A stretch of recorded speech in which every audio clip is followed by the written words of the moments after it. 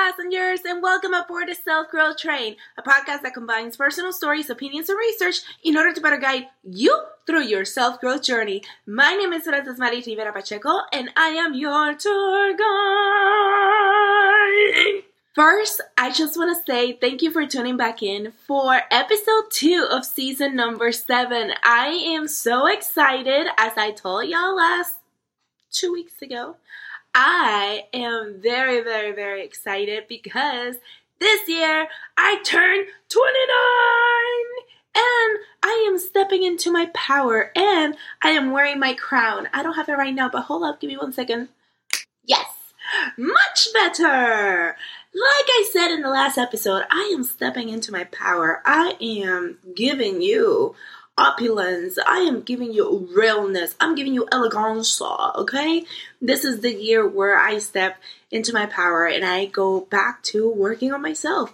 I have been working on myself the whole time, but I'm saying like I fully 100% working on myself, okay? Okay. Thank you for joining me on that journey. And today, we're going back to an archive episode with Stephanie Sarazin where we talk about hope. Stay tuned. Bye!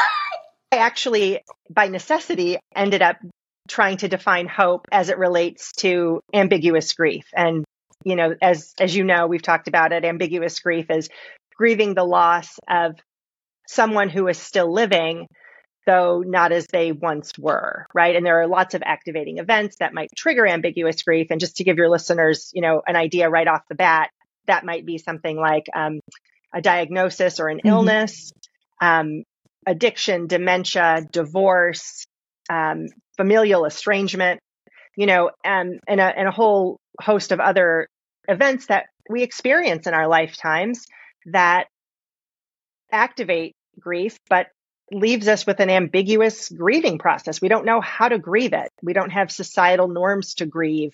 We don't have, you know, funerals. We don't give eulogies, yet we still very much grieve the loss of that important relationship, either, you know, in our lives or with ourselves. And so I ended up defining hope as it relates to how we hope when we're going through a grieving period that's ambiguous. And I love that because even through your, I don't know what to call it. Is it like a map? I forgot what it is. Like the drawing with like ambiguous ambiguous grief, and then with hope, it is this whole dance, like you said earlier, and it's so intriguing. And one of the things that I found really, really helpful with that diagram that you have is that you define hope in 2 very different ways. Like you define it between external hope and internal hope. And can you kind of dig a little bit deeper on like what the difference are between the 2 of them? Yes. And I'm so glad you brought that up because as I was trying to understand ambiguous grief in my own life, I didn't know what to call it. I didn't know what I was feeling. I had experienced a sudden traumatic discovery and subsequent divorce after 20 years. And the grief I felt after that was just debilitating in so many ways and felt so void of validation. And as I was trying to heal myself, really just trying to find someone who would talk to me and say, oh, this happened to me too. And you know, here's what helped. I couldn't find those people. I found that shame and embarrassment. Ultimately, I found that shame and embarrassment can be internalized if we have one of those experiences. And so we don't talk about it. We don't tell people. We don't tell people because we don't want to be talked about, right? So we keep it quiet. And often people who are experiencing ambiguous grief will isolate and grieve alone. Maybe sharing with 1 or 2 close people, but it's pretty isolating. And what I found was in trying to understand this, I ended up putting together, working with a former therapist of mine to develop a process model to look to see, we did a survey and an assessment tool. And in hundreds of responses that came back, we found what I suspected to be true, what I had observed in others that I had, and in myself first, was this notion of hope. And, we know in grief that the most kind of common grief model is the Elizabeth Kubler-Ross model, which tells us that, as we grieve, we go through different stages of emotion and we experience anger, denial, depression, bargaining, acceptance. Meaning was recently added, which is, I think, brilliant and so accurate, by David Kessler. And yet, in my experience and in the experience I was seeing around me in my therapy groups of when I finally did find others, there was this one other feeling we were going through, but I couldn't quite name it. I didn't know what it was, but I could see it in behaviors. And then in doing the survey and looking at data, there it was. And that is that there are two different kinds of hope. So in addition to feeling angry and in denial and bargaining and depression, except, all of this, for ambiguous grievers, hope presents as well. And if you think about it, when our loved one dies, we're not hoping that they come back to us as they once were, right? That would be really actually unhealthy and weird if we were hoping that the person we had just buried would ring our doorbell, right? We don't hope that because we know the physical death is final and they are not coming back to us as they once lived, right? And so, but when we lose somebody to ambiguous, and when we lose somebody in an ambiguous way and they're still alive, whether the relationship is, 4 miles away or never in proximity again, they're still alive, right? And so that hope still presents that they can return, that they will return, and the relationship will restore as it once was. And some examples of that might be, as I interviewed people with this experience, parents who are grieving the loss of their children to addiction, hoping that they'll find the right treatment facility, hoping that their child will hit rock bottom and want substance abuse help. Or somebody who's grieving the loss of their parent to dementia or Alzheimer's or traumatic brain injury, right? Hoping that there will be a cure, hoping there will be a breakthrough a treatment that will help their parent or their spouse or whomever come back as they once were. And, that goes on and on in all of the different activating events. We're seeing it right now played out as Prince Harry is about to release his book, where this is familial estrangement, and the family is not in relationship as they once were. And there's grief and loss in that.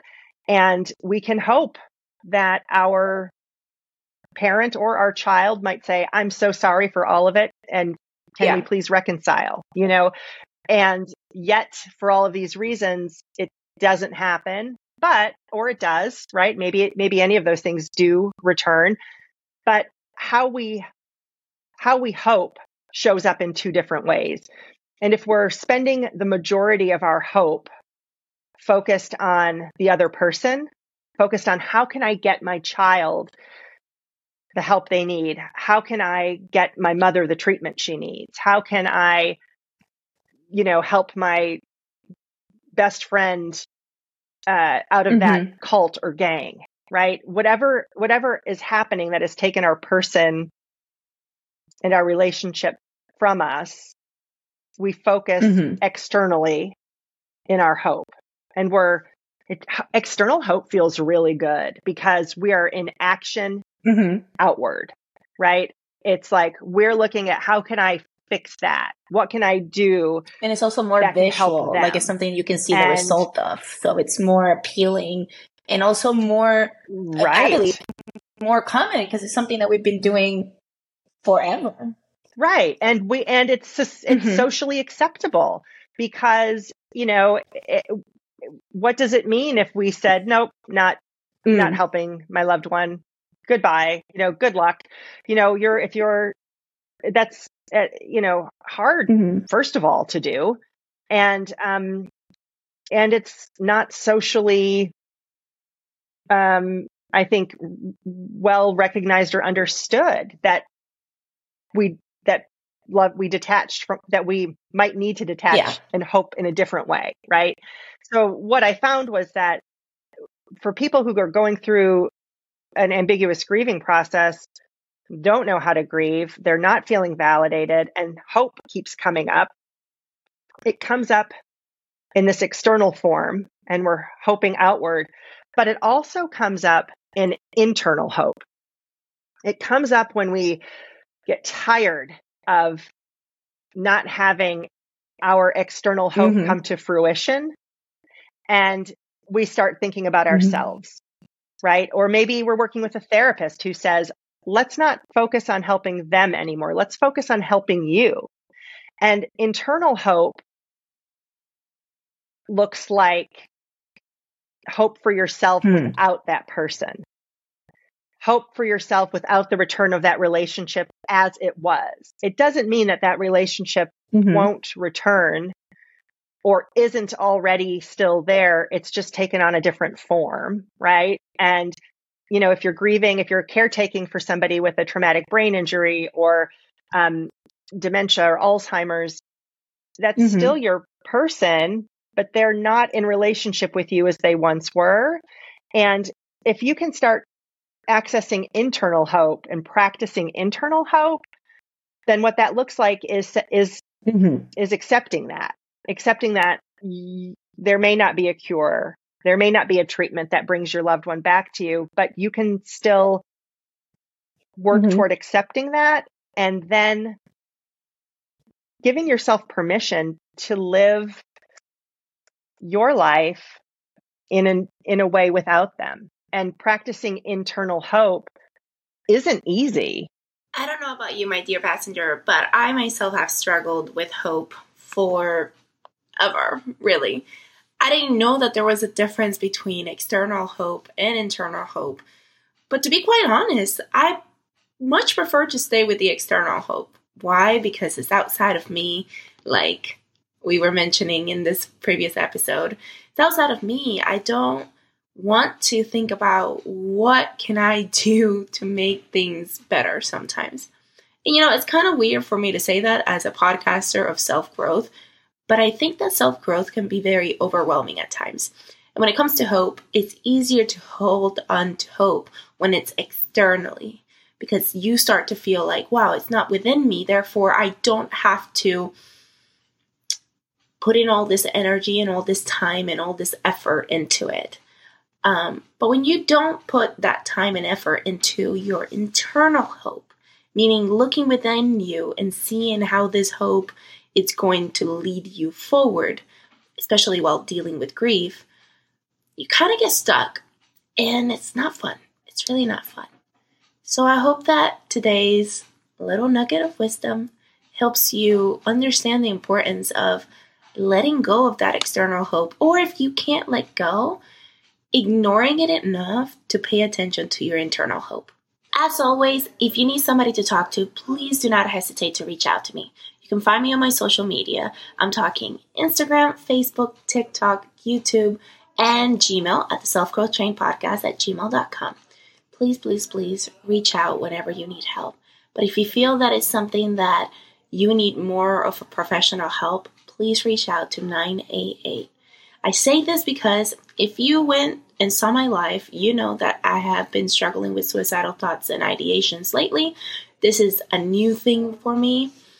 So I've been kind of handling it as best as I can, but 988 has definitely been a great resource, especially for those times when I feel that I don't want to burden my family or my friends or my loved ones.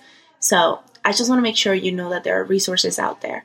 At the end of the day, please, please know that you're so important and that I love you so much and that I care about you and that I want to see you thrive in this world. As always, I cannot wait to see you and hear from you again. Well, until the next stop, dear passengers, safe travels.